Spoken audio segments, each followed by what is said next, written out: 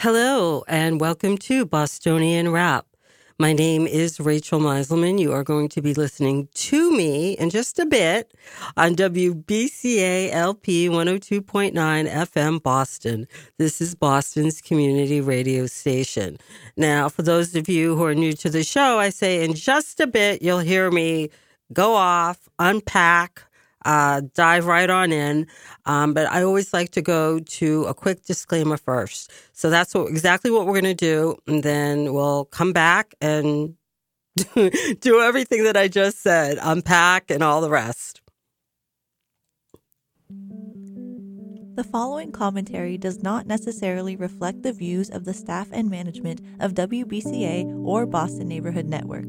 If you would like to express another opinion, you can address your comments to Boston Neighborhood Network, 3025 Washington Street, Boston, Massachusetts, 02119. To arrange a time for your own commentary, you can call WBCA at 617-708-3241, or you can email radio@bnntv.org.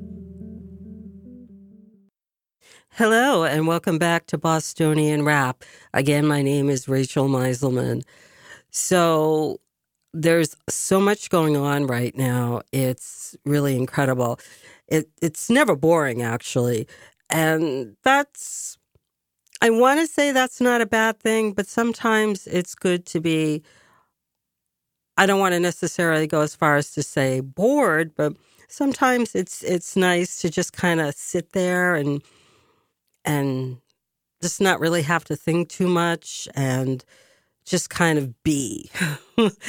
But the political scene, certainly in Boston and in many other places, I would say pretty much everywhere in Massachusetts, I don't know any place that's kind of devoid of politics, whether we're talking small p or capital P. But certainly in Boston, there's been so much to talk about. And I look forward to the discussion, even if the perspective doesn't mesh with mine. The only thing that I'll ask is people come informed. And that's kind of going to be the theme of tonight's show, being informed. Because it's not just enough to be there, open up one's mouth, and opine. I think it's really important to be informed. It's really important on the most fundamental level possible to know what you're talking about. I would say that I was blessed. Looking back, I would definitely say that I was blessed growing up because I had a no-nonsense grandmother from Roxbury, from the Roxbury neighborhood of Boston. For those of you who are a little bit further away, perhaps you might be less familiar with the geography of Boston. We're very much a city of neighborhoods. That's what we call ourselves. And there are 22 neighborhoods in all. And some of the neighborhoods, in fact, many of the neighborhoods are further broken up into sections, parts of neighborhoods. So it's quite an interesting city, certainly in terms of the different cultures, the different perspectives. I guess I could use that word. And I would say the different histories. But what I think is the most spectacular, interesting, I'll use that word again, interesting thing of all, is how, notwithstanding all those different cultures and perspectives and histories, it all comes together and we're all Bostonians at the end of the day. It really is a remarkable city. But to get back to the theme of tonight's show, being informed, certainly in politics here in Boston, there is never a shortage of of topics to discuss. There's never a shortage of issues to debate. And there is never a shortage of people to bounce ideas off of. I think that it really is a very special place. But I think that the people that we have representing us at the moment, and the people who are making the loudest voices in the marketplace of ideas, I don't think they reflect that brilliance, that creativity, that innovation. And I'd like to see that change. And I want to give some examples. And I also, maybe before I give examples, I should maybe preface it by saying that when you travel around the world and you say that you're from Boston, that means a lot in many different places. I certainly remember when I was abroad, and when I was living as a foreigner at the time, I don't even know if like 15% of Americans had a passport. The number is higher today, but it's nowhere near where it should be. But that's, a whole, that's an entirely different subject. But it's just to say that I was living abroad.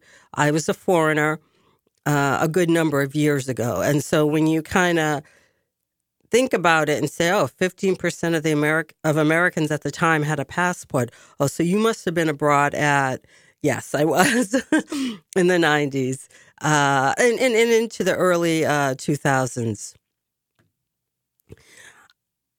I remember wherever I went, I very much took with me that I was from Boston, because it has been ultimately the city that has made me.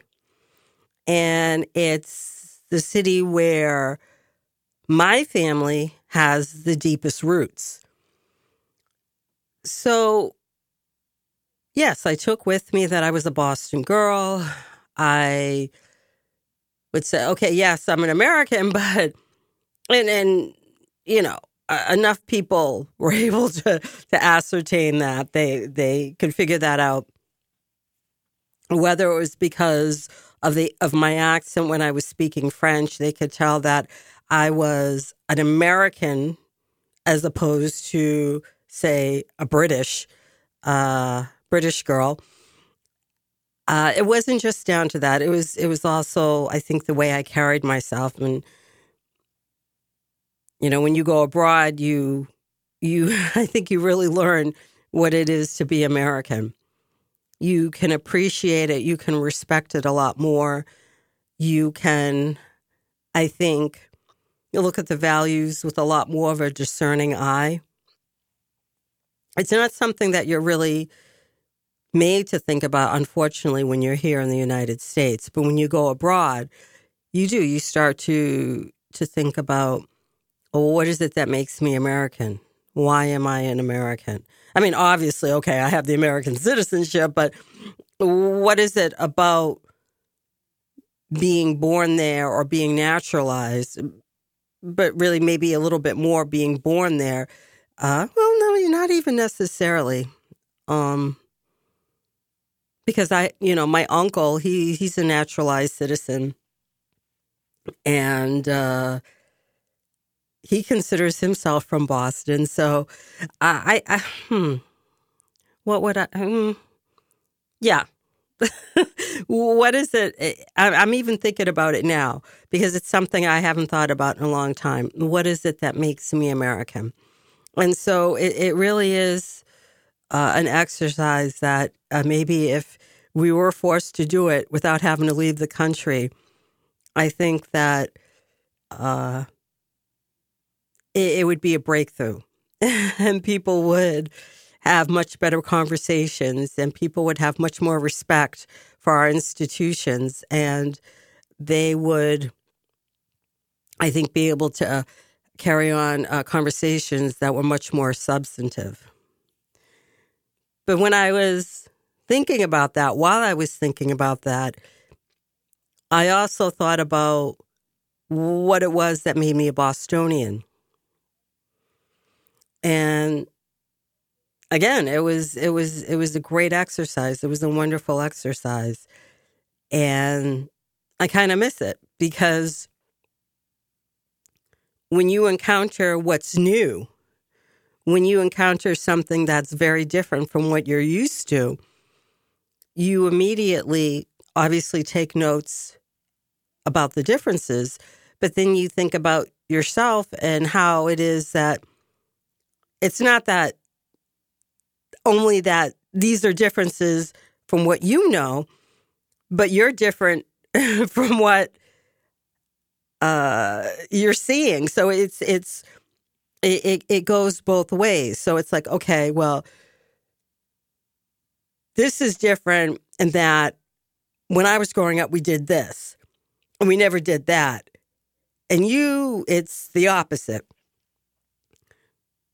But as I said, it's also, you're not only looking at what's different and you're not only taking that all in,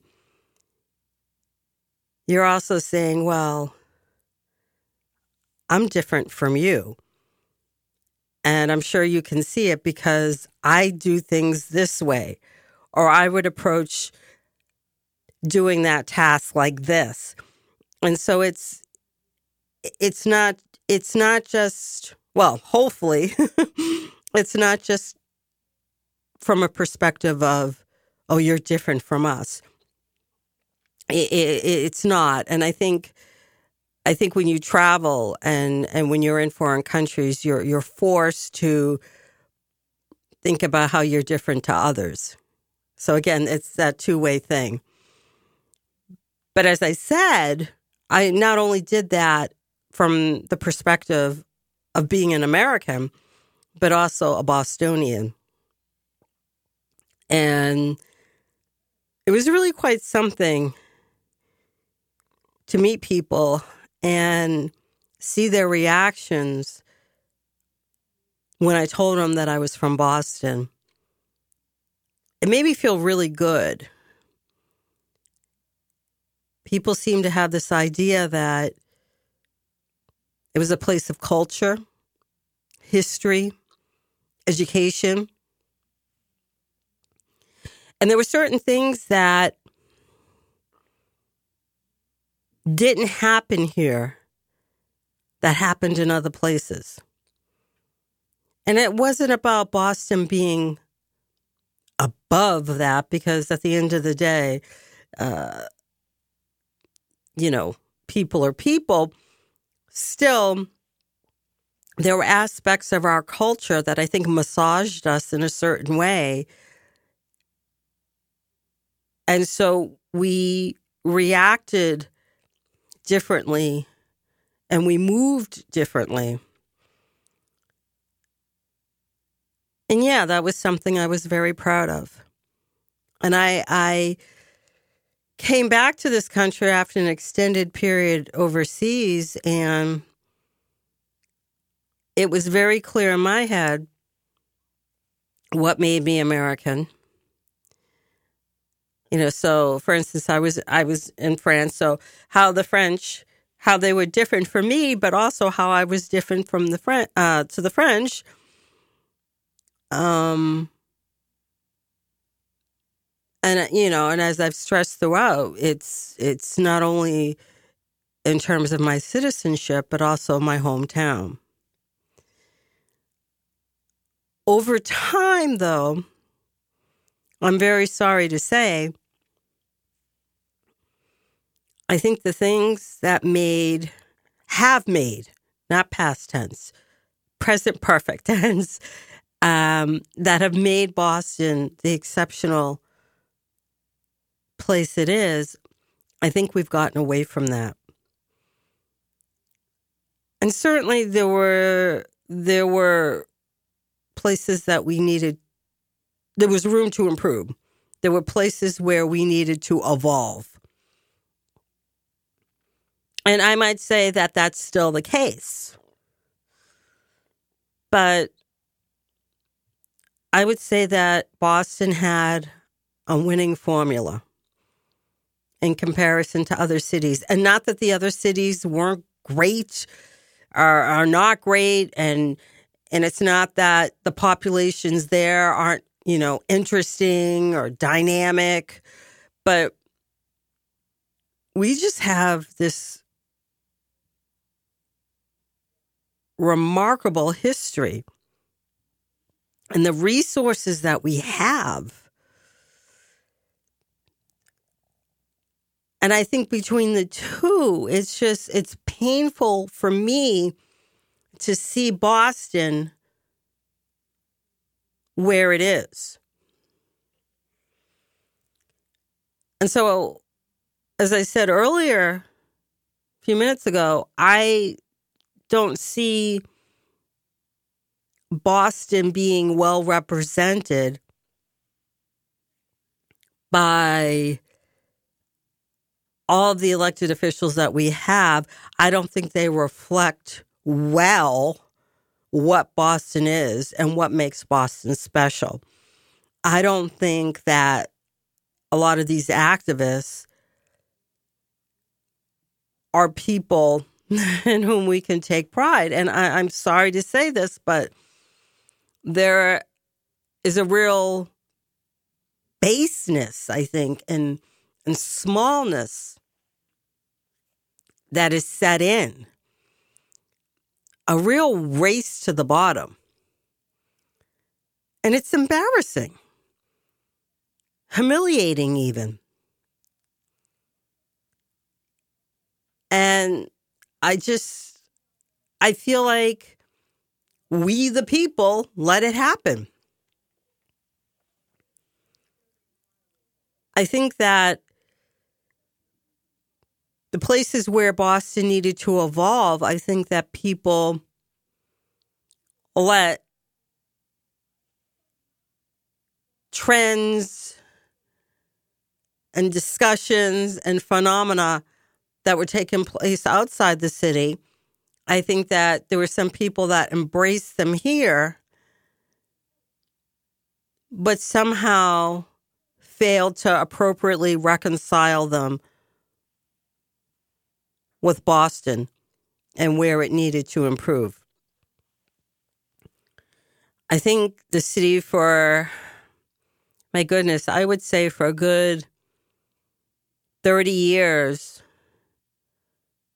maybe a little bit more, 30, 35 years, has let outsiders dictate who and what we should be.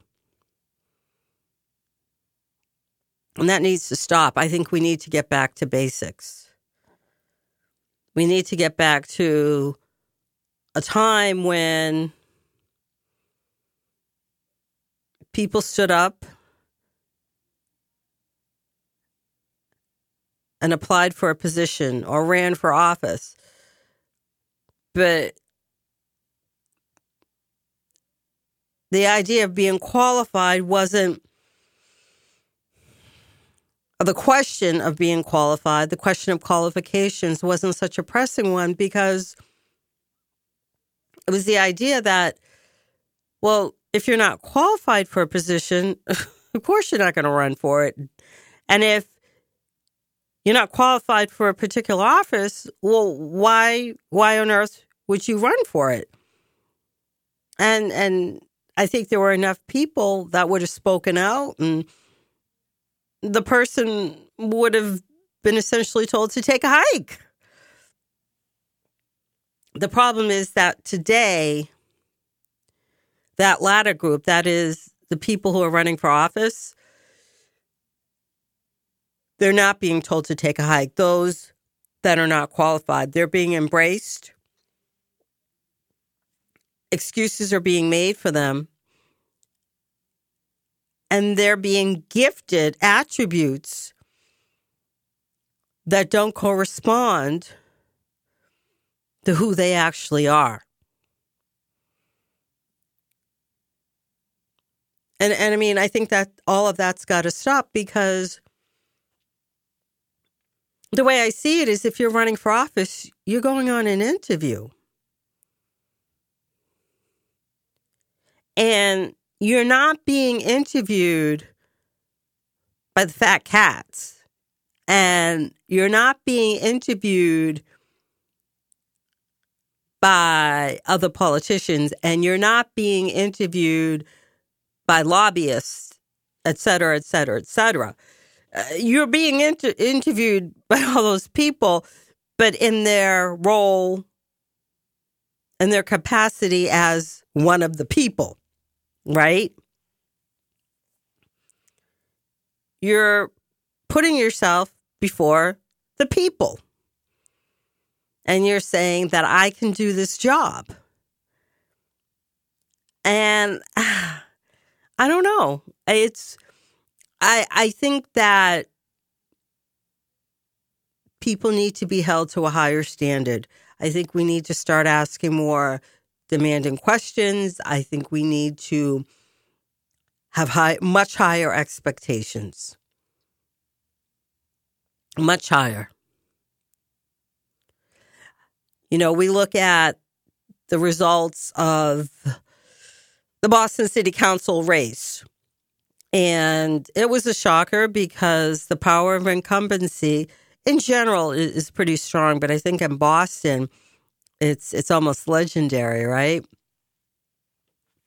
But Ricardo Arroyo, who is the counselor, the Boston City Councilor for District 5 in Boston, which includes the neighborhoods of Hyde Park, I believe a little of Rosendale, and some of Mattapan.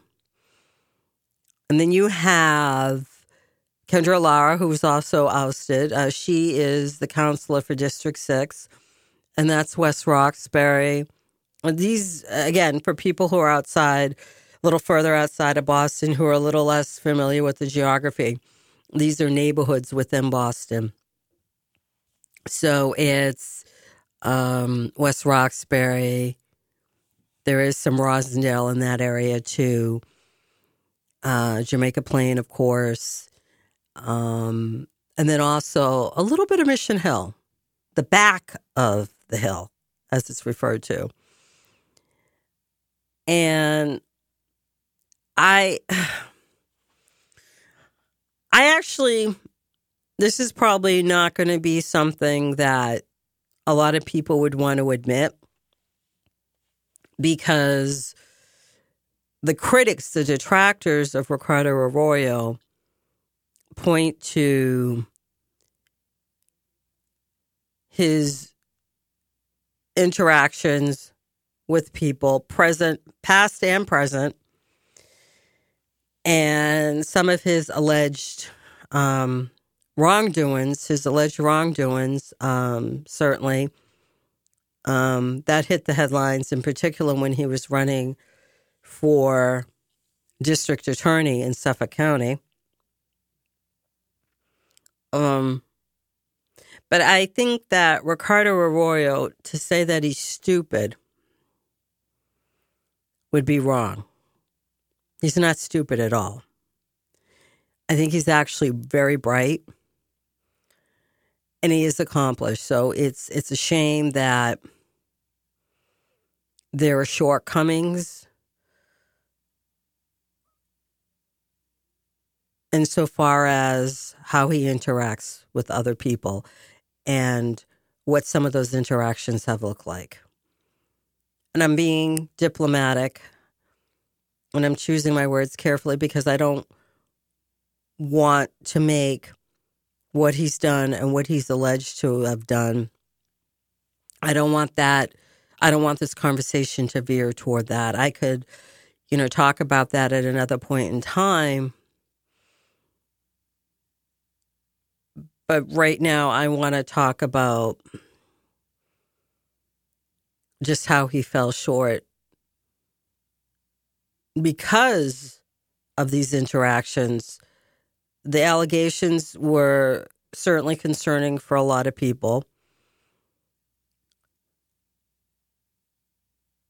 they were concerning enough that they, it caused some people to think of him differently, including, a colleague or two on the council.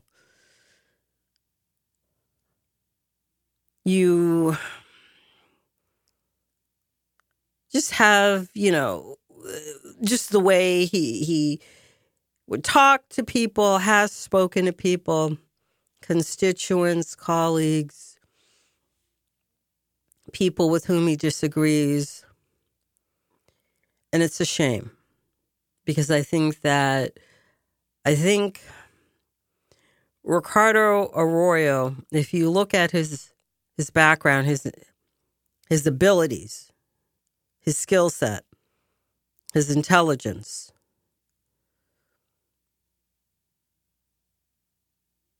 he had the potential to do some really good things on the council. And I just find it, a bit unfortunate that he took the political turn that he did. And some would argue that is separate ultimately from his interactions. And I would agree, but I think there was some time, there were on occasions, I think there was an overlap. And even considered separately, I think looked at, in addition to maybe some other issues, I think the amalgam of it all, it was just really unfortunate because I think that Ricardo Arroyo he possessed an understanding of how municipal government worked. Both his father made history in getting elected to the Boston City Council. His brother, of course, was on the city council. So Ricardo understood how City Hall worked. He understood the purview of the office. And again, he's smart. He's not at all stupid. And it would have been nice to see him work well with others and I don't know. Just do good things. And I think that the potential that he had, it was very much eclipsed by everything else. Then you have Kendra, whom I said, also ousted. And I don't think Kendra is nearly as smart as Kendra thinks she is. And with all due respect to her supporters, because of course she still does have some, I don't think she's as smart as they think she is. I think that Kendra came along at the right place, the right time. And what I'll always give Kendra is that she never hid who she was. She was always authentic. And so that's why I always come back to Mary Tamer, the person whom she ran against in the general in 2021, because people knew what Kendra was. And yes, I am going to bang that drum again. I'll bang it as many times as I want. Thank you very much. But really, people knew what Kendra was. So for them not to be shaken and stirred, for them not to react, and then just twist and contort themselves, while she, once she gets elected and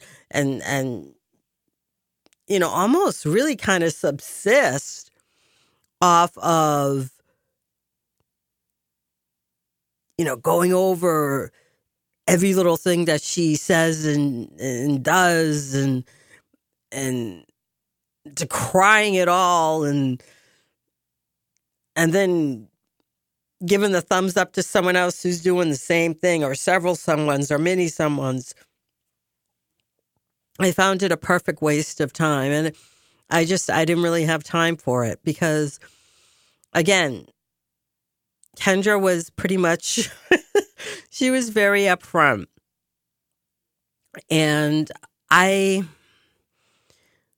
didn't necessarily think that she was going to play nice on the council because she is an activist. Now, don't get me wrong. There's some activists that once they get elected, they can change hats and they can learn to move differently, or they know how to move differently. There's some people who can even step into office already with an understanding of what they should do. But Kendra just wasn't one of those people. Or actually, maybe it's not even about having an understanding or gaining an understanding. I think it's just down to Kendra just wanted to do what Kendra wanted to do. I think that her agenda, her personal politics, I think that was the lens through which she looked at everything. And I don't think she ever took those glasses off. And to her credit or no, she wasn't going to play the political game, right? So, and that's politics with a little p. Like, she wasn't going to make nice with someone if she didn't particularly care for that person. In that respect, maybe I'm not much different on that particular point. But I do know and I do understand that sometimes you do have to make nice with people you don't like. And sometimes it's a lot of people you have to make nice with. And you have to remember at all times, wherever you are, that there's a place and a time. And so you have to really be cognizant of that, especially if you're a public figure. I don't think she's someone that should be holding public office because her personality, what she believes that she's entitled to do, and just like I said, her agenda. I mean, it overrides what's good for the people of her district.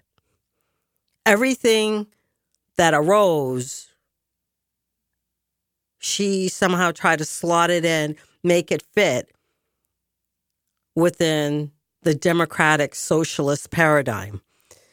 And it's good to have convictions, but if you're a public servant, you have to be able to step outside of yourself, and you have to be willing to put your personal beliefs sometimes to one side.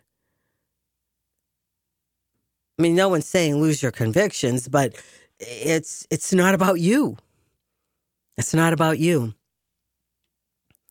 So I think that, for those reasons alone, and they're certainly sizable, I don't think she's not cut out for holding public office. And I don't think she really knew the district. I don't think she really took the time to know to learn the district. It was Jamaica Plain, and there were people that held the same views as her, and she ran because, there are a number of people in that district that get out and vote, that hold her views or were receptive to her views. And I think that her attitude was, well, they'll elect me and I can do what I want. Because once I get elected, you're saying that I can do what I want. You've given me the green light, and that's not true.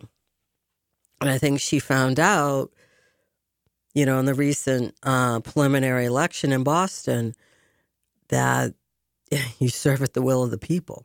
It always comes back to the people. Always. For people who are trying to follow, there are only 8 at-large counselors. And so if there were more than 8, then there would have been a preliminary in the recent election on election day that we just had here in Boston. But because there were only 8, they were not on the ballot, and so they'll just go right through to November. When I say go right through, I mean that it'll be in November that people can vote for these 8 candidates, 4 of the 8 candidates. The district seats, some of them were uncontested, and so there was on election day, there was no election in those particular districts. Then there were some districts where it was contested. The races were contested, and so in those particular parts of the city, voters could cast their ballot. They could make their voices heard, and so that's what they did. And so, of course, in District 5 and 6, represented by Ricardo Arroyo, still, and Kendra Lara, still, respectively, until the new people are sworn in. There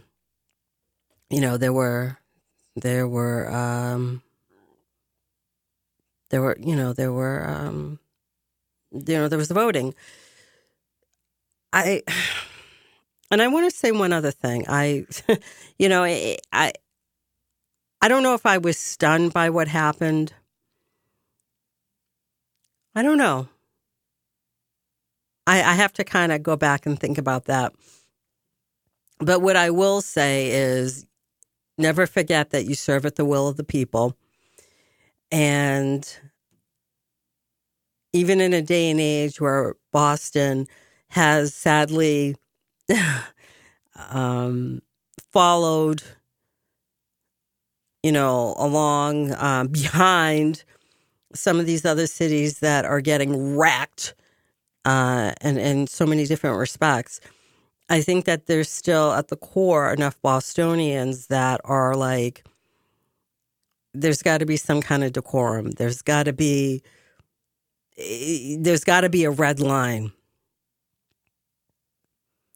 And, people woke up. And arguably it should be in everything we breathe here in Boston, right? It's after all Boston. But really it should be in everything that we breathe. It should be all around us. You serve at the will of the people. If you are an elected official, you serve at the will of the people. And I guess as an extension of that, I'll say that it wasn't any campaign or PAC that did Arroyo and Lara in. They did themselves in. So, there might be some people that want to do victory laps and they want to pop, champagne still. But I wouldn't, I would, I would maybe keep the partying to a minimum, because Arroyo and Lara were truly their own worst enemies. They really, truly were. And nothing that others did ultimately sunk them. Did it help them that they had vocal enemies, vocal opponents, very vocal detractors? Of course it didn't help them. But if Arroyo and Lara, it's not even about towing the line. If they had conducted themselves with more dignity, if they had paid a little bit more attention to the rules, and again, it's not about towing the line. It's not about conformity. It's about decorum. It's about norms, and it's about standards. And elected officials, you're held to a higher they're held to a higher standard. So, yeah, they really did themselves in. I'm going to go to a quick break, but when I come back, I want to talk a little bit more about some of these figures that just really don't represent Boston well. Again, what I was describing at the top of the show, going abroad, and when I told people that I was from Boston, the looks I got like, oh, wow, I mean, the people that we have representing us across the board, it's not wow, let me tell you that. And some of these activists, woo boy. But let's go to a quick break, and then we'll come back and we'll talk a little bit more about that.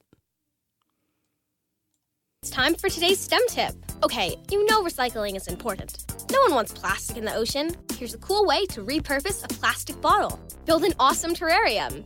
Cut a large plastic bottle in half and fill the base with sand, pebbles, potting soil, and your favorite plant. I chose an African violet. Put the top of the bottle over your base and place it in the sun. Your plant will grow sealed in its own ecosystem. Fun, right? Learn more at She Can STEM. A message from the Ad Council. 이거는 내 버스턴 억양이에요. You hear that? This is my Boston accent. This is my Boston accent. Yeah, it is. Shh. This is my Boston accent. This is our Boston accent. Hear it for yourself, discover your own. This is Boston, and we are all inclusive. Estos son los sonidos de una cena que casi no sucedió. Es una cena servida gracias a personas como tú. Debido a la crisis actual, 50 millones de personas pueden vivir con hambre este año. Feeding America está ayudando a los que más lo necesitan. Y si quieres, tú puedes ayudar también. Visita feedingamerica.org/en-español. Patrocinado por el Ad Council y Feeding America, la fuerza de 200 bancos de alimentos.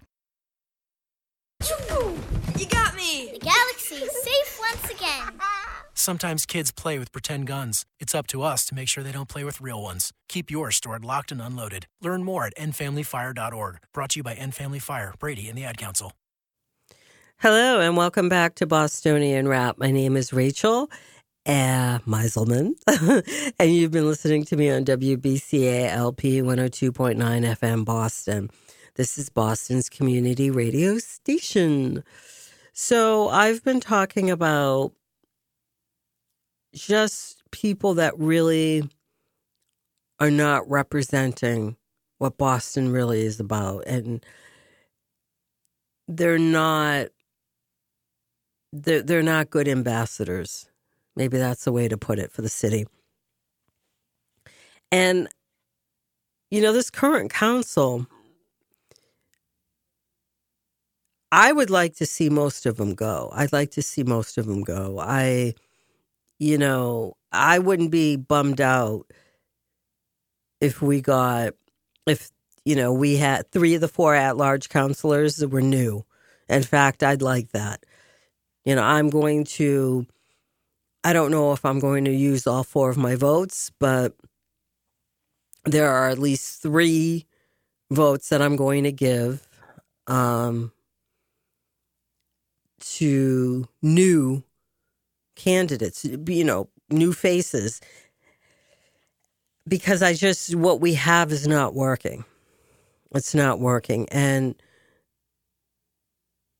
we need people who want to do the work. We need people. And I think that's kind of become a cliche thing to say. So let me expound upon that. Let me elaborate. We need people that want to do the work, but those people have to know what the work is. And they have to want to be there. And I think one of the reasons why the pool of candidates for the city council in particular has gotten so poor is because people don't vote. They just don't want to do it. They'll hop on Twitter or I'm sorry, X. They'll hop on Facebook. They'll go off on TikTok. They'll maybe have a go at someone on Instagram, one of those do an Instagram Live. But they can't, for whatever inexplicable reason, they can't get out and vote. It really is quite something. But I really think that that's part of it. But it's also what we've allowed. And so I'm a big believer in what happens is what is allowed. Whether we're talking in a personal relationship or a professional one, or we're talking about public figures such as elected officials, such as a member of the Boston City Council. What we allow is what is going to happen. And so we have tolerated a string of counselors who use the Boston City Council as a stepping stone. And then we're astonished, or we're frustrated, or we're angry, or we're outraged that we have a clown show. I'm going to stand by what I said. If it weren't for Council President Flynn, Boston City Council at Large Michael Flaherty, and District 3 Boston City Councilor Frank Baker, Boston City Councilor for District 3, we would be in a world of hurt because they're very smart. They know the city and they have the knowledge. And so I think someone like Brian Worrell actually I think he has a lot of potential. I want to see what he does. But he's learning. This is, his freshman term. But I think that he has potential. I really do. But insofar as knowledge of how everything works, knowing all the actors, being familiar with all the moving pieces on any given issue, that alone, the departure of two of the three big three, that's what I'll call them, the big three, that's going to hurt. That's really going to hurt. So we have to be very, very, very careful. And I really think we need to clean house. We need to clean house. We have Ruthie and Ruthie Louis-Jean, who's a counselor at large, and we have Julia Mejia, who's a counselor at large, and we have Erin Murphy, who's a counselor at large, too. They're all running for re-election. I love Julia as a person, but like this campaign of hers, anti-police crusade, I can't. And I love her. You know what I mean? She has said and done some things that I haven't liked. For me, it's very possible to not agree with someone politically, maybe even on a number of things, and still really like the person. I think there's a lot to like about Julia, but I don't like a lot of what she's done. And this questioning of the police and what their role should be, and particularly without offering any kind of viable alternative, and really there isn't any. I can't get down with that. I just can't. Rootsy, I think Rootsy needs to have more substance. And that's that. She needs to learn the city better. I don't know how well she knows the city. So some people might be saying, well, what are you talking about? She has supporters throughout the city. She's raised a ton of cash. She kept a level head when the councilors were fighting each other over the redistricting of the city. with the census, that haven't been taken, I appreciate that she played a role in helping to shepherd the council toward a consensus. But it's not that and that alone that, for me, that's not going to make her a player. I think that she needs to gain a lot more knowledge in a lot more areas, and I think she needs to learn the city a lot better. I'm being honest. Then you have Erin Murphy. Erin Murphy, I don't know what she's doing on the council, and I've been pretty upfront with that. I don't think she knows what she's doing, and I don't think she really adds anything. While the ceremonial aspect of being a counselor is certainly there, and I don't think you can deny it, and I don't think you should. She is a face of the city as a member of the Boston City Council, but she doesn't know the city really at all. I don't even really feel like she knows all of the neighborhood that she hails from, to be honest with you. She certainly doesn't have a grasp of the issues, and she's more concerned about stamping out any criticism, however valid it might be, of her performance, of her record in office, than actually improving her record in office or actually delivering so that she'll have something that would constitute a record in office. So I'm just, we need new people. We really do.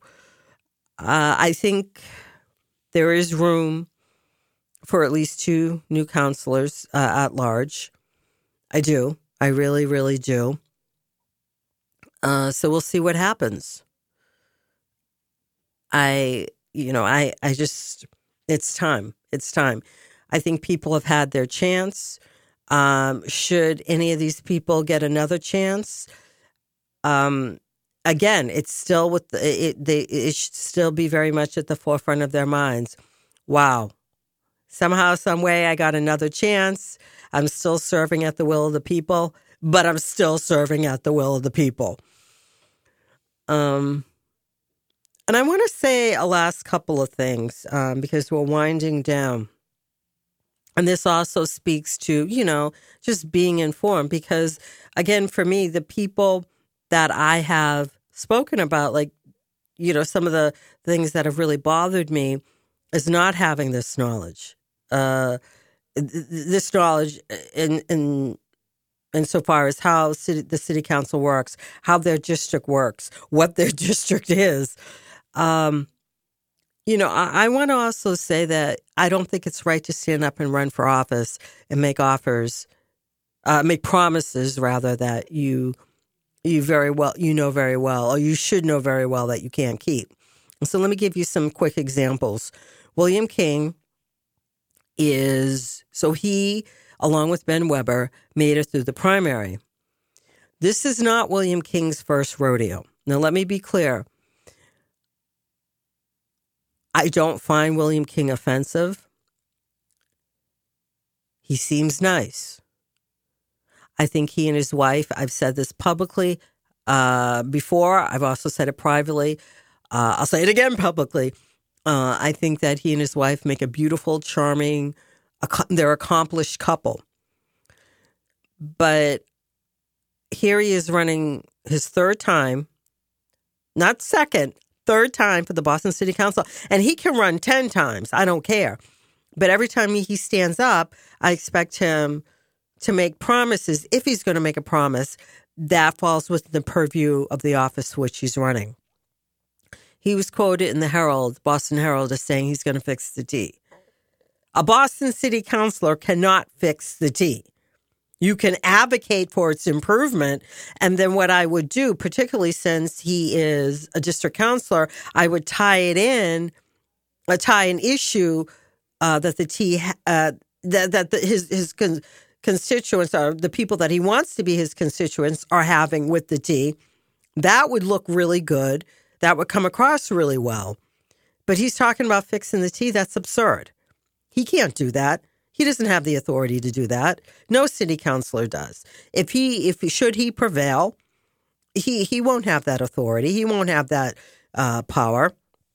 And then you have Catherine Vitale, who shouldn't be running for anything other than a bus, and that's that. She's promising to fix methanol miles. She's promising to fix the schools. She's promising to fix Boston. Well, fixing Boston, that at the end of the day falls on the mayor, shared with the council, but it's the mayor who really does most of the lifting there. As for methanol mile, that is very much a partnership. That involves a partnership. The mayor and the governor, state reps, state senators, but also congressional, the representatives as well as the senator. It's kind of all hands on deck. But certainly, I think those that, because it's really a statewide problem at this point, certainly those on Beacon Hill, the governor, and then, of course, the legislature, I think they play a big role in conjunction with the mayor. But for Will to be talking about, Catherine talking about fixing methanol mile, that's absurd. And then fixing Boston, that's very broad. But I could go on, and I actually have, so I'm going to have to cut it short here. But thank you so much for listening, and I look forward to hanging out with you next week. The preceding commentary does not reflect the views of the staff and management of WBCA or the Boston Neighborhood Network. If you would like to express another opinion, you can address your comments to the Boston Neighborhood Network at 3025 Washington Street, Boston, Mass. 02119. Attention WBCA LP 102.9 FM. If you would like to arrange a time for your own commentary, call WBCA at 617-708-3241 or email us at radio@bnntv.org.